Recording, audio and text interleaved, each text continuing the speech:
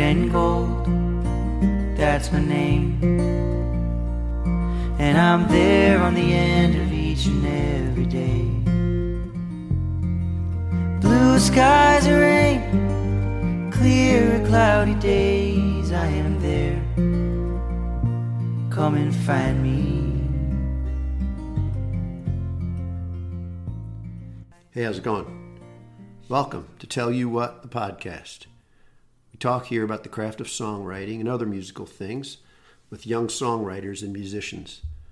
Our guests for this episode are Adam and David Moss, twin brothers who create music as the Brother Brothers. Adam and David put out a wonderful album in 2018 called Some People I Know, and they're headed toward the studio soon to record its follow-up. We had a great, wide-ranging discussion. Topics included their early years as committed classical musicians in training, how they found their way to different parts of the country and through different types of music, and eventually back together again to form the Brother Brothers, and their time with Anaïs Mitchell project, Hadestown, and of course we talked about the songs they have created. There are a couple items I wanted to discuss briefly, hopefully, that came up during this episode. The first involves issues around music categories and categorization. I bring up the term in the episode folk music, and that starts a conversation with Adam on this general topic. I have to say, this whole idea of putting music in categories for various reasons is something that it kind of bothers me and something I think about a lot. Like when I meet someone or I'm getting to know someone and they find out that I spend a lot of time in the music area and they ask, oh, what kind of music do you like? Not only do I not know how to answer the question, but it really kind of bugs me that I have to answer it at all. Why is that? I've thought about this. And aside from the difficulty of putting an answer into a couple sentences that would make sense to a random person, I think maybe a bigger part of the reason is that by trying to define what I like, there is kind of a converse implication there, that there are kinds of music I don't like. And I'm not comfortable with that. I think this maybe also gets to the heart of why people have a need to categorize things, in this case music. There is so much music available to us now, so much more than in previous generations. And to be able to categorize it and say, this over here is what I like, that over there I don't like, that simplifies things for people. It gives them maybe a feeling of some kind of control. The effect of this kind of approach, unfortunately, is that it limits the joy of discovery that music offers if we are open to new things. There's such joy in finding new artists and new music that excites us, particularly when it is a sound that we maybe weren't formerly familiar with. And categorizing things, I think, shuts us off to a lot of those potential joyful discoveries. So maybe in the spirit of Anaïs Mitchell and Hadestown, let's bring down the walls and just listen to all of the music and be surprised. The other thing I want to touch on briefly is a song by the Brother Brothers. It is called Frankie. I have to say that as a nerdy student of songwriting, this song is among my favorite discoveries of the last couple of years by an emerging artist. I simply find it a wonderful example of painting a picture with lyrics, combining that with the right tempo, melodies, harmonies. There are concrete images presented, but they're just vague enough to allow the listener to paint our own mental pictures.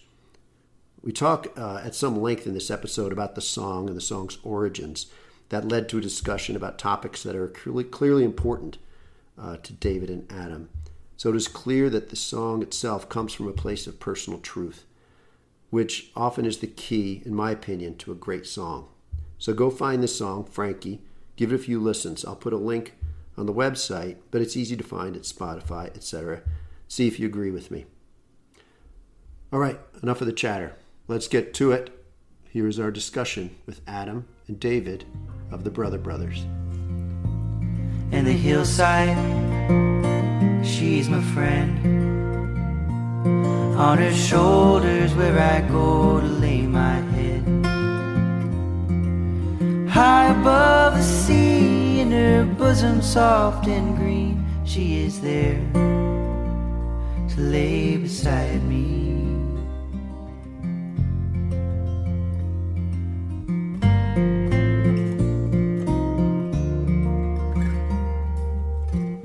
Okay, Adam, David, welcome to Tell You What, the podcast. Thank you. Thanks. Appreciate you taking the time. Let's set the scene for a second if we can. We are here in the Tell You What Studios, high above the teeming metropolis of Evanston. But last night, you all played a little show for us here. It was awesome. And then last night, we talked about the possibility of doing a whiskey-induced podcast recording session. Yeah. Right? But we played Frisbee instead. We played Frisbee instead, and then we went to sleep. Yeah. So that didn't happen. Would have been a first for the podcast, but I guess we'll have to save it for another time. So now it is the next morning, and we're doing a caffeine-induced Yes, session. that's right. All right. So thank you for being flexible and, again, for taking the time. Let's talk about your backgrounds a bit. You grew up in Peoria, Illinois. That's right. Downstate from us here in Evanston. And I understand you started singing together early on, learned to harmonize by listening to your parents' record collection. Do I have that right? Yeah, basically. And we had a little choir, even in second grade. Okay. David was an alto and I was a soprano. Yeah. And so we learned harmonies that way too. So that was like a church choir or something like that? No, it was a school choir. We went to a fine arts magnet school in Peoria. In elementary school? Mm-hmm. Wow. Yeah, we learned to dance and had choir, and that's where we started our instruments. Yeah. I didn't realize that the magnet schools for the arts existed for that. It only existed for about 4 years, and then the public school system of Peoria ruined it. Oh. But what a great opportunity for you all. we got lucky, yeah. Now, were your parents musicians in any way or musical? Yeah, our mother was actually in the original cast of Godspell in Chicago. Okay. So she comes from a very musical background. Right. So was she more of an actress or a singer as she got into that? She was an actress and a singer, both. She was a musical actress. She was actually also Tina Tova on The Magic Door. For all Chicago baby boomers. Yeah. Okay. She was. That's who she was. That would have been in the 60s. Like 70s, I think. 60s, 70s. Maybe okay. late 60s. Interesting. I don't know. Definitely the 70s. Have you seen episodes of that? No. Just barely. They're just starting to pop up on YouTube a little bit. There's little things, but they're very blurry and poor quality. Must be fun to see that. Yeah, it's interesting. And she also got swept up by the folk scene. She was a big Peter, Paul, and Mary fan, and she played the guitar, plays the guitar. So okay, she was always around. So I would assume that they've always been encouraging of your pursuit of music as a career. Very much so. Yeah. That's great. So eventually you both found your way to University of Illinois, where you both studied music. That was your concentration. Mm-hmm. But upon graduation, you kind of went separate ways, pursued your musical lives separately. Yeah, we, right around junior year, I think each of us did really poorly in an audition. Okay. And it dawned on us that was going to be our lives of classical music, which had always just kind of been our path. So up until that point, you were focused on classical music. Yeah, we couldn't improvise a lick and hadn't even written a song, really. Okay. And just with the encouragement of some friends, and we just kind of were like, I don't know if I want to be in this competitive musical field. And we started branching out and learning jazz, and we started a gypsy jazz band that would play every week or so at different venues around Champaign-Urbana. Mm-hmm. And then there was a bluegrass band that... like the college town bluegrass band. Yeah. It was like a hippie jam grass band. Right. Called Green Mountain Grass. And so when they heard me improvising on the violin, they were like, you want to join our bluegrass band? Because they needed somebody. Mm-hmm. And so I joined reluctantly. Okay, so you joined a bluegrass band having not really played bluegrass Not before? at all. Okay. But if you've ever heard hippie jam grass, you know that that's not a prerequisite for joining a hippie jam grass band. Yeah. And so that was his endeavor, and then that kind of led him to Austin, Texas. Right. And I moved to Chicago trying to start I wanted to start a trip-hop band, like Portishead. Okay. And... which didn't really come to fruition until I moved to Austin and I started a band. So what did it feel like for you all to have spent all that time studying classical music and the discipline that was, and I don't want to say suddenly, but at some point that all kind of turned and the doors kind of opened to this other kind of music for you? I feel like there's such a sense of community with improvisation, and bluegrass or jazz and that sort of thing, there's this weird competitiveness, but it's not competitive because it's a community aspect. Right. And so I still find myself surprised by how just open and welcoming a lot of the musicians that we know are, and how because it was just we came from such a competitive background. So in the classical world, competitive means there may be one spot for someone to get a job, but and you're constantly analyzing yourself, saying, well, I'm better than this person, or this person's better than me. Right. I don't have what it takes. I need to practice more. And you're constantly cutting yourself down, and that pressure is really destructive. Mm-hmm. While in the improvisatory communities, more so, there's a lot of like, you kind of know where you stand, but everybody's trying to find their own voice, mm-hmm. and everybody is also appreciating everybody else's own voice.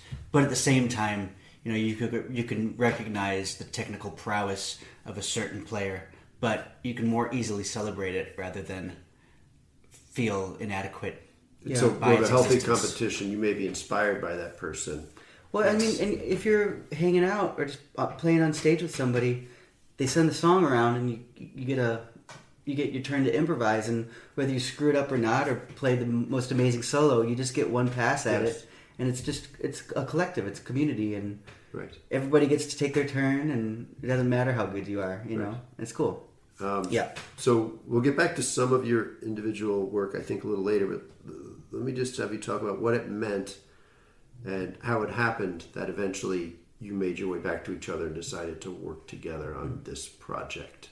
Well, when we were both in Austin, we started going. The reason I moved to Austin was because of the band leader's attachment to this festival called the Kerrville Folk Festival. Right. I did want to talk about that. Yeah. Well, you're about to hear all about it. Yes. At the time, and still somewhat today, but this was 12 years ago, 15 years ago 15. now. Yeah. It was a very magnetic place for our musical community that we built. Kerrville, yes. Yeah, it's outside of Austin, Texas. And so the band leader of this hippie jamgrass band had been going since he was 13 years old. And it just kind of drew everybody there. You know, sometimes just the universe comes together and you just call a friend and say, hey, you want to go on an adventure? Mm-hmm. And the answer is yes, easy, no convincing. And just tons of our friends came down. And then we met all kinds of amazing people there that had been going, or it was their first year, but songwriters from all over the world would still come to go hang out at the Kerrville Folk Festival, and it's an incredibly inspiring place. Right. So, I moved to Austin after being inspired by all of the people at the Kerrville Folk Festival. Okay. David moves to Austin a year later, and all of a sudden, we're surrounded because of the Kerrville Folk Festival and the energy that it inspired, we're all of a sudden surrounded by songwriters. And we're surrounded by creative people who listen to songs and need a little bit of accompaniment. So we're in this like musical community, which gets us both into songwriting. Mm-hmm. And so this was the first time that songwriting became part of what you were pursuing. Yeah. Yeah. Well, I had just actually, it's kind of a good story. I moved from Chicago and I moved down because Adam was having such a good time. Right. And my first night there, he's like, come on, we're going to this place called the Hippie Mansion. And there was like 15 people living in this semi-big house, all sectioned off with tapestries and stuff. And teepees in the back. And teepees in the back. People living in tents. The whole deal. Yeah, the whole deal. Yeah. And so he's like, let's go to this party over there with all the people. I'd met them all before, but we go and I walk in, and I'm used to Chicago where, you know, I'd been going to like, I don't know, house shows and stuff like that. Like house music, going to dance, and whenever I go to a party, it's loud music and that sort of thing. And we go in, and there's no music playing, and I was like, "What kind of party is this?" You know. Right. We walk into the living room, and there's about 10 people sitting in a circle, just passing around one guitar. Yeah. And that was the music, and that was how everybody was hanging out. They all had a song to sing, whether they were performing or not. They all had a song to sing. All knew how to play guitar. Right. And I was just like, whoa, welcome to Texas, you know? That's something. It was pretty cool. Yeah, that's like the prototypical Austin story, yeah, right? Totally. Well, I have to tell you, as a parent, I have to say it must have been particularly gratifying for your parents to see the two of you kind of find each other kind of organically again instead of saying, oh, we're just these brothers and we're going to make music for the rest of our lives. You went out, did your own thing, but eventually found your way to each other. I'm sure they're very happy. Yeah. So let's go back to Kerrville for a Kerrville. sec. Kerrville. Thank you. Mm-hmm. David, you ended up winning the prestigious songwriting contest there. Right? Semi-prestigious. I consider it prestigious. Oh, okay. Listeners of this podcast know we have a soft spot here for the legendary Texas songwriters, Guy Clark, Townes Van Sant, all those people. So to me, it's prestigious. So can you talk about how your time in Austin influenced you as a songwriter in terms of that tradition of those legendary people and the people you interacted with? How do I begin? Start with your being inspired by going to Kerrville Folk Festival. Yeah. And starting to write songs. Thank you. So we went, and I was just playing the cello. I didn't even know how to play guitar. Okay. And I started a band with like my two new best friends, who are John McGee and Grace Rowland. She got married, and I think she just changed her name back to original. I'm not exactly sure, but she's in a band called Grace Park and the Deer. Okay. And they're just called the Deer now. Oh yeah, sorry, you're right. They're just called the Deer. John is a great guitar player, like a really great guitar player that's kind of got this finger style all his own, and he just playing with him and starting a band with him. We had a guitar in the living room when we lived, and I just kind of took what I had already learned, which wasn't much, and I would just be like, "How do you do that thing?" And he'd show me, or this or that, and he'd just show me all these little tricks, and that's really how I started developing as a guitar player. Grace is also just an incredible songwriter, very inspiring and Beautiful voice.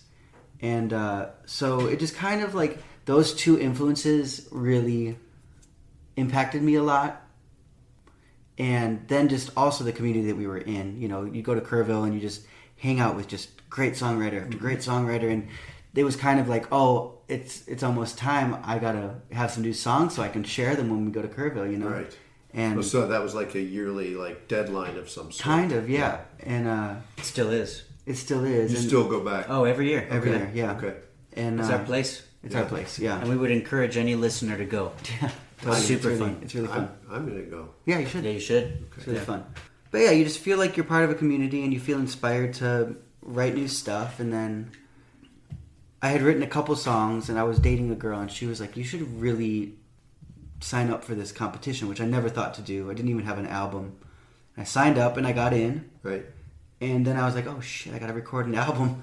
So I recorded an album and I put together all the songs and that was it. That was, I won and I got to do a tour because of it. Yeah.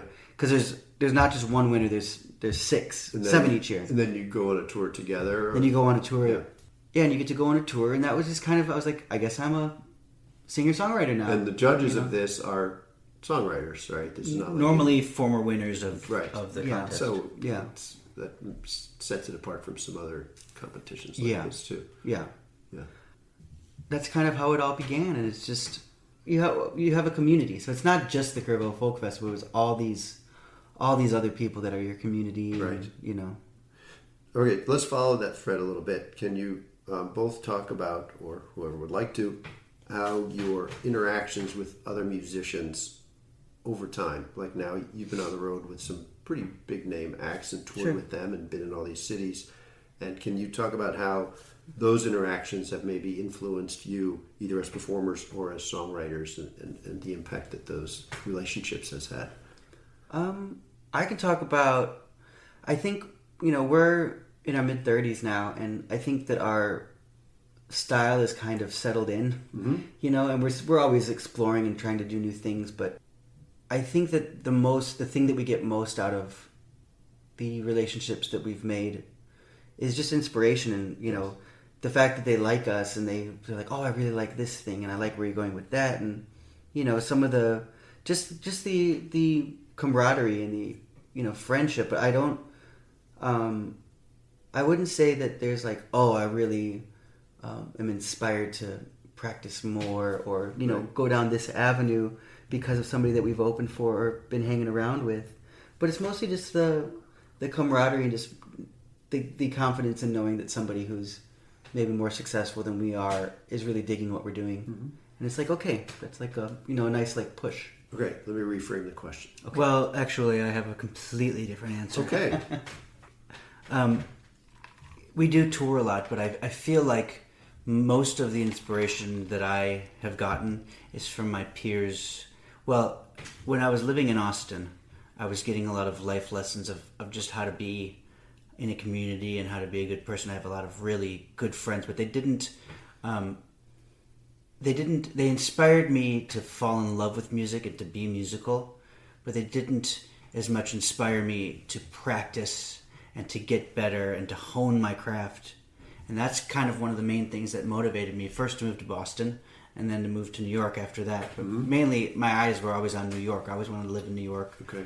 And I would say that the community in New York immediately was so inspiring because there's so many masters of their craft, some of which are very well known and very famous, some of which are doing well now but weren't doing well back in the day when I first moved, and some are just existing, but there are so many incredible masters of their craft that are my age and younger in New York City that just being there makes you operate on a higher level because you can't.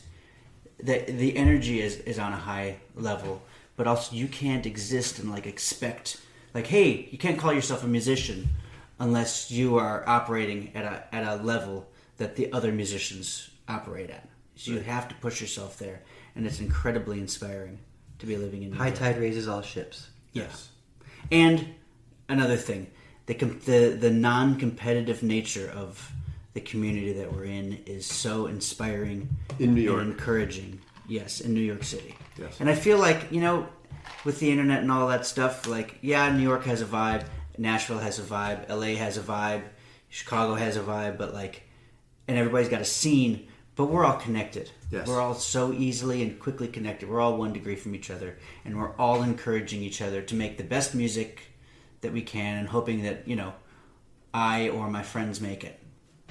Right. But the success of one really helps the success of others. Mm-hmm. Let's talk about the song Colorado. Okay. Sure. That's my song. Okay. I think I read somewhere that this was somewhat inspired by friends you have made on the road. Am I right? Sure. And you also recently put out a live version of this with Sarah Terose, who you have toured with. Do I have that right? Yeah. Yeah, that's right. Yes. Yeah. So can you talk about that song a little bit and where it came from? Sure. We were on tour with Anaïs Mitchell's Hadestown. Which we're going to get to in a minute. Yeah. Well, It sounds like here we're we getting are. to it now. Okay. Oh, I have specific questions about that, but go ahead. Sure. But the way that it worked was he played viola and I played cello, so we got to go on every tour. But what she would do is she would do California sings Hadestown or Colorado sings Hadestown, and she would have local artists that were her faves, and she would have them play the parts of Orpheus and Eurydice, and she was usually Eurydice, but she would have all these different people play the parts, and it was really cool to hear all these different iterations. And one of our favorites was in Colorado, and we get off the plane and we pick up everybody. We pick up these 3 wonderful women from a band called Paper Bird, and we just become immediate friends. And we sit in the back of the car or the van with a 12-pack of beer, and I think we finished the 12-pack by the time the hour drive that we got. We were going to Denver, and we just became the best of friends and just had an amazing time. And then I wrote the song Colorado just right after. Okay. And unintentionally just kind of turned into a love song because that's just where my mumblings went. Yeah, it was just I was just thinking about Colorado and the time spent there and just the connections and how I just had to how you just have to leave and you may never see them again and that sort of thing, But you always take the time that you had with you. Yeah, you always take that time with you. Right. So it sounds like a love song, but it wasn't. Well, I do love them very much, There you go.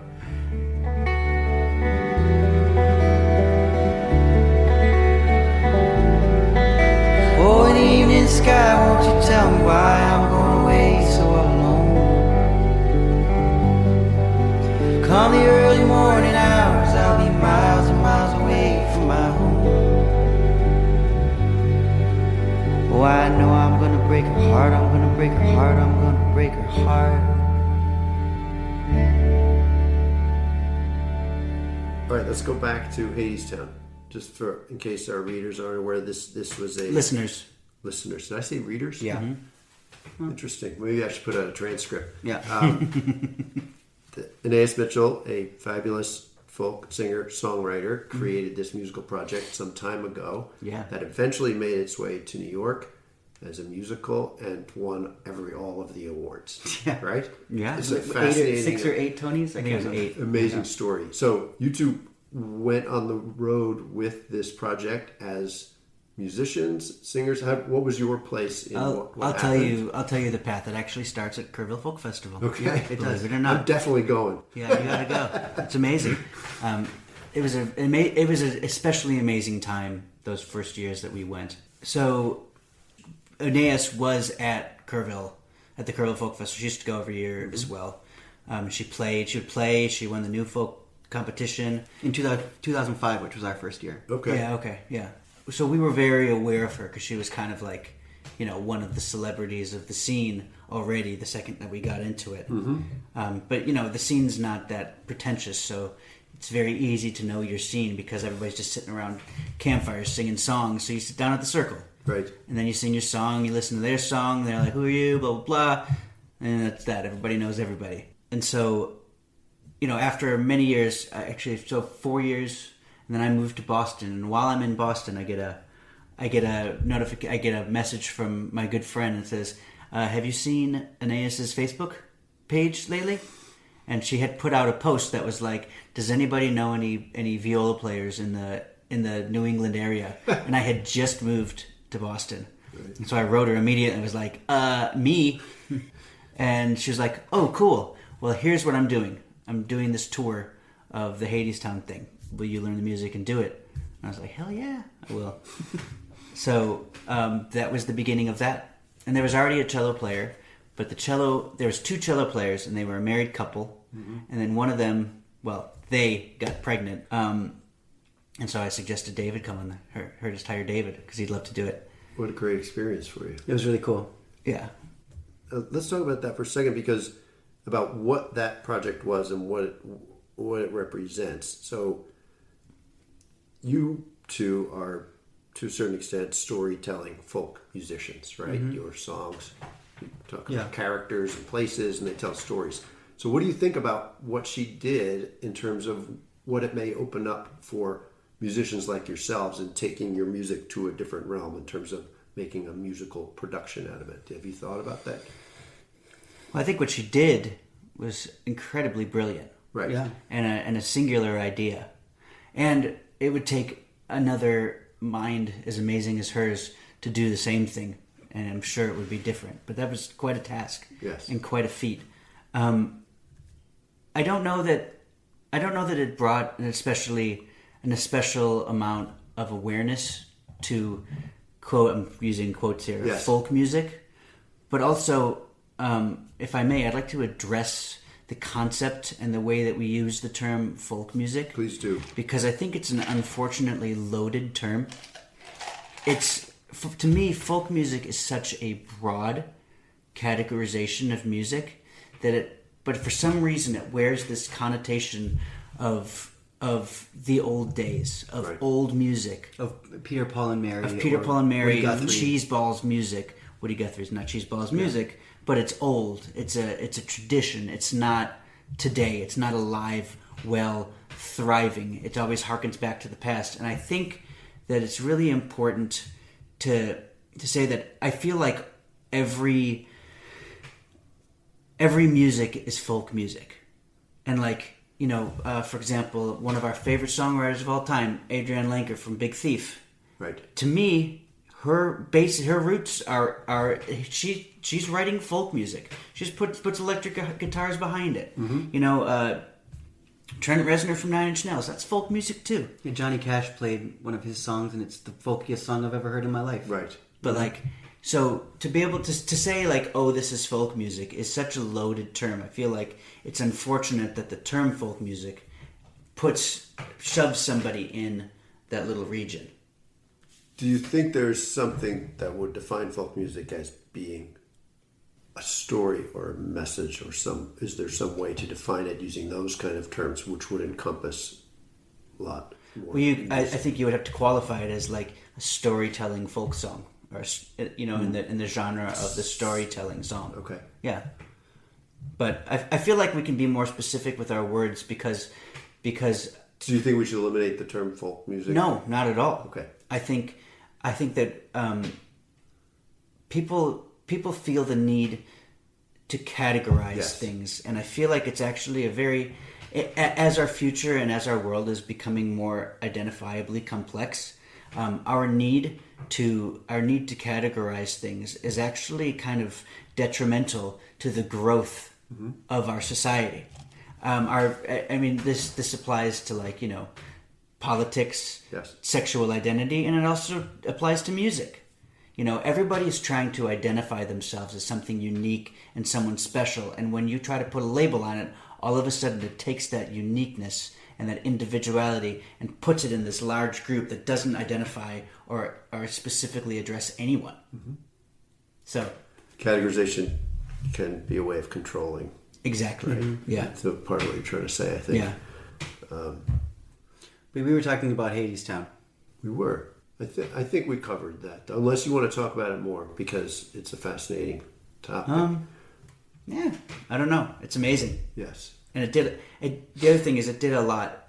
It brought a lot of people together, that tour. Yeah. And all of the people that worked on it and all of the people that sang on it. Community that huge you were community. a part of. We still see people all the time that we met because of that. Yeah. And I know that they do too, Okay, let's talk about another song. Sure. Let's talk about the banjo song. All right, that's Adam's song. Adam, I get the sense that this song maybe uses music as a metaphor for the ending of a relationship. Am I in the ballpark here? Yes, sort of, but okay. The literal ending is of a relationship that I watched. Sometimes you watch a relationship and you mourn for the relationship when it ends. Even though you're not in it. Mm-hmm. That's basically what the song was about. Okay. So I can't take personal credit for it. I can't say that this happened to me. But yeah, I would say it's more of a statement about love. Okay. Yeah. Why don't you play the banjo anymore? Don't you like the way it feels when you hit the note you're looking for? Why don't you play the banjo anymore?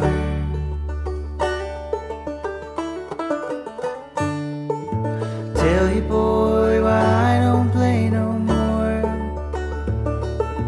Out of tune, discarded instruments don't play like once they did before.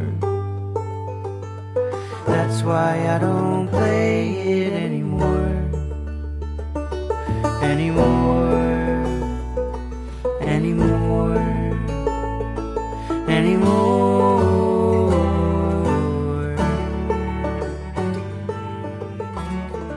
This leads me to another question.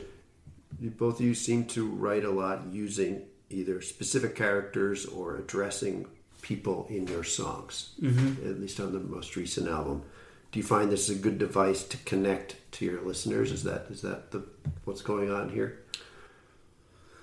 I find that it's easier to talk about a serious subject and a vulnerable subject if you're casting the attention away from the word I. Okay. Personally.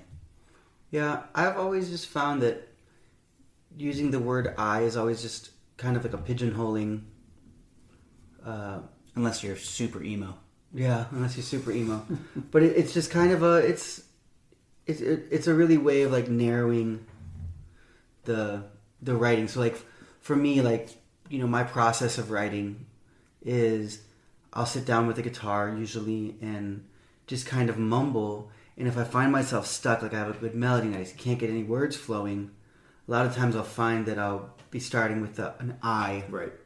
And a lot of times if you start with a question, then you answer it and all of a sudden you have a phrase. And little things like little tricks to just get a song going. So once you ask a question and then you answer it, you're automatically taking it outside of yourself. you know. Mm-hmm. Or there's a song in particular where instead of starting with I start with she, you know, and I talk about like an ex-girlfriend of mine, and it's all about me, right? Because it's my perspective, but I start talking about her. And the song is very much about myself. Right. Colorado is very much about myself, right? You know, but in the process, you are allowing the listener maybe to connect more easily with the song because this could be about someone else, as opposed to trying to think about who you are. Yeah, a lot of times you can, if you're trying to explain something to somebody, using an anecdote's a lot better than just straight out explaining it. So, show. Maybe that's show don't tell. David's right? basically the Elizabeth Warren of songwriting. Yeah, that's right. In what sense? No. Elizabeth Warren's always campaigning with anecdotes. Okay. Yeah, 4 more years of songwriting. Yeah. All right. So, given all of your various travels and homes you've had, I want to talk about the sense of place in your songs. We talked about the song Colorado. I want to talk about the song Frankie, which is, I think, my favorite song on the most recent album. Thanks. It's not a competition. It really hits me. It hits me very strongly. Can you discuss how sense of place maybe enters your songwriting in terms of this song in particular? Yeah. I was working in a bar that is basically my favorite bar of all time. It's called Sonny's, and it's in Red Hook. And it's in Brooklyn, Red Hook, Brooklyn. And when I first moved to New York, I had a friend take me there. And it's just this place. I don't know, it's just amazing. Mm-hmm. And the owner passed away about 4 years ago, I think. And right when he passed away is when I started working there. And during this time, I don't know how else to put it, but when I first started going there, it was this place that you'd say, oh, we should go to Sonny's. And people would be like, what's Sonny's? And you would look at them and you'd say, we should go to Sonny's, you know? Or you'd say, oh, you've never heard of Sonny's? All right, let's go, you know? And then when I kind of started working there and the neighborhood was changing a lot, it was, oh, we should go to Sonny's, and somebody would say, what's Sonny's? And you'd be like, you haven't heard of Sonny's? You know, there's a big difference between those two answers. Yes. And so that's kind of a metaphor to what happened to Red Hook. And it was this place that I was lucky enough to just happen upon and become a part of that community. And it meant a lot to me. And I was living in Bushwick and having a tough time there. And it was just a community that I really enjoyed. And then a lot of people while I was working there were having to move because it just got too expensive. Right. They were having trouble finding places. It was just an influx. So they were buildings were being sold and businesses were closing and rents rising. And a lot of the things that made it so special, a lot of the people that made it so special were just like, I can't do this anymore. I got to get out. And they'd move upstate or they'd move to the Rockaways, really far away. And so that's basically what the song's about. Okay. And it's through the lens of a bunch of people that I had, conversations with that were longtime neighborhood members that now I haven't seen forever because they all moved out of the neighborhood, Okay, I want to talk about a particular verse in this song. Sure. That when I listened to it before I heard you guys perform live, really just stuck. It really hit me. Yeah. The verse is, look at that lady. She's standing out there looking out at the water. She ain't lonesome or scared. I'm going to read the whole thing here. Yeah. It's like she's known something for hundreds of years. It's a candle she's burning. That verse really evoked imagery in my head, and I was like, wow, I really struck with it. I talked to my wife, Susan, listen to this verse. This really gets me. We talked about it. I see you perform last night, and you say, oh, this song is also about the Statue of Liberty. Yeah. Which is not what I was thinking when I heard it, but yet it still evoked strong image in me, the listener. Mm-hmm. So I think that is a hallmark of great songwriting. You wrote one thing, I interpreted it another way, but the wording and the way it was put together was so evocative of something in my head that's different than what you intended. So what do you think about that? That I interpret that differently, but it was still a strong impression. Do you think that is a good thing? Oh yeah, of course. Also, just a little side note, David and I don't do a lot of co-writing. Yes. But I have to say that that line wasn't all me, but I did play a part in the candle she's burning part. Thank you very much. He did. He tied it all back to the first verse, is what he did. But you know what I'm trying to get at, that a great song, I think, can mean a number of different things to everybody who listens to it. Yeah, totally. Right? That's the goal, that's the hope. Yeah. Well, it worked. And you both had a hand in it. Let's just make that clear. Right? Yeah. Yeah. Let's shout it from the rooftops. Well, lately I've been thinking about some people I know, with their hands on their hearts and their eyes down their nose, just looking at the world like it's something they hold, trying to make it do something. And I just look at that lady, she's standing out there, looking out at the water. She ain't lonesome or scared. It's like she's known something for hundreds of years. It's a candle she's burning. Oh, come on now, Frankie, let's sing those cobblestone blues with the soles of our shoes, singing I don't care about money, I care about the things people lose and the people take on. Yeah, I care about the things people know and the world they're making.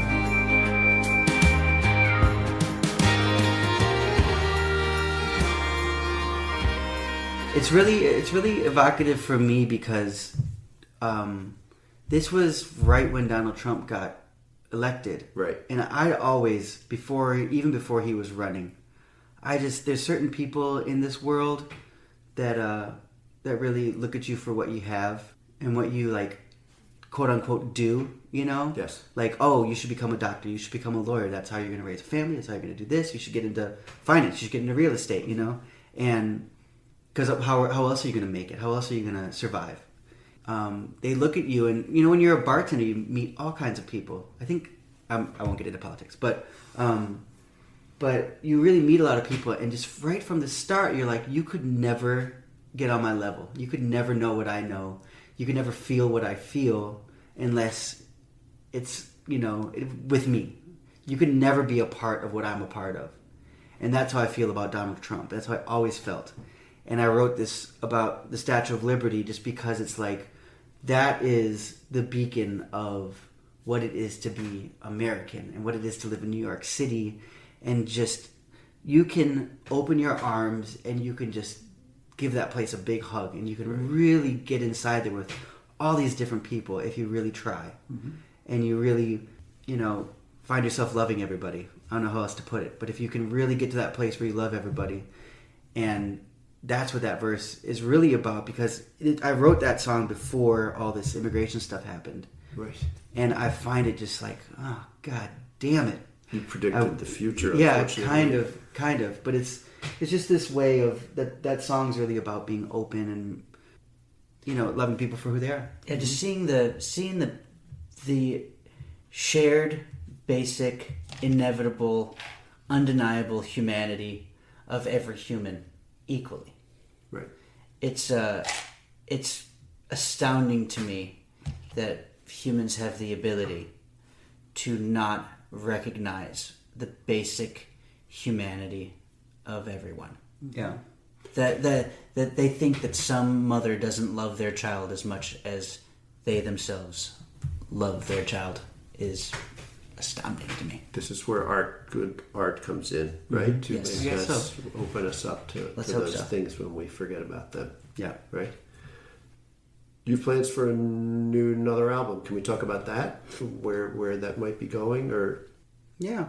We wrote some songs. I'm going to put them on an album. That's one answer. Yeah. We have no idea what it's going to be like until we record it and start putting it out there. So you have not. These are you would not play these songs out until they're on the ready. record. Yeah, we're in the process of learning them, and by the end of this tour, we'll probably have some ready to be performed. But also, it would be kind of nice to sit in the studio with them first, yes, and get to know them better in that kind of a setting, and have them fully flushed through. Because you know, even though it's just the two of us playing, a lot of the songs we can hear the arrangements that we came up with in the studio, and we can kind of lean on those. Let's talk about arrangements for a second. Going back to the most recent album, I find the arrangements were wonderful, and Thanks. I hate to use the word spare because I don't think that really does justice to what they are.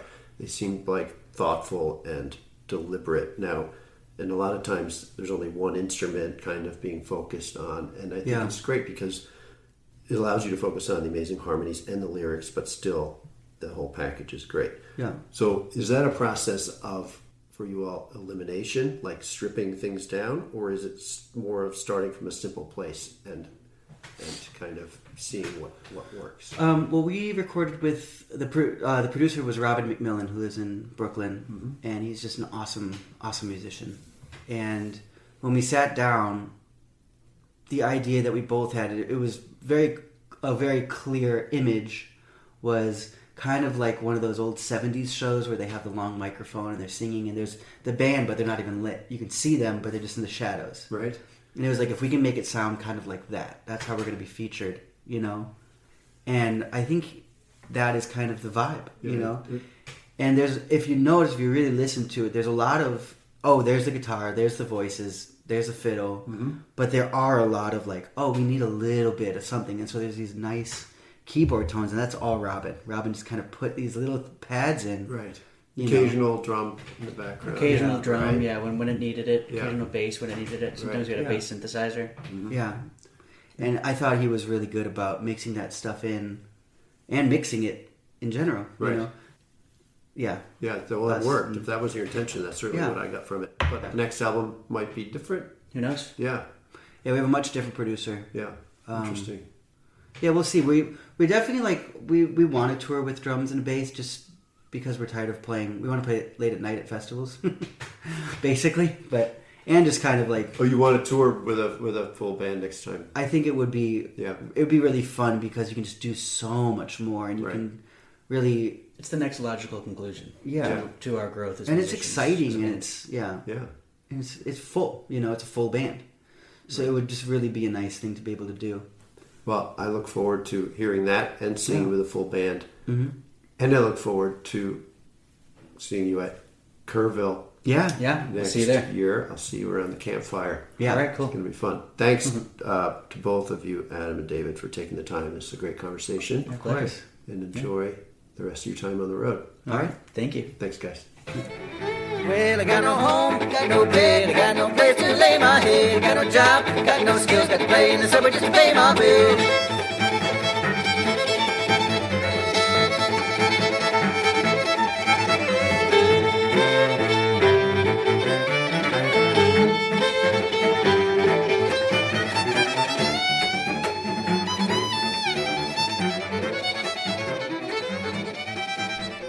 All right. Thanks for listening to this episode of Tell You What, the podcast.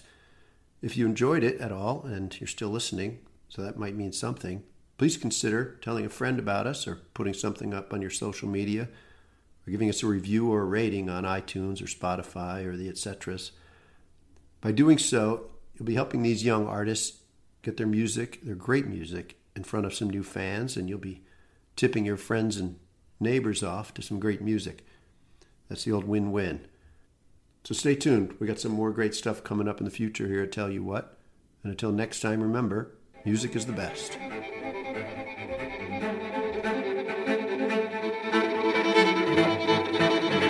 Well, every morning, I wake up and then I go to sleep again. And I dream, but I never can remember what my dreams meant.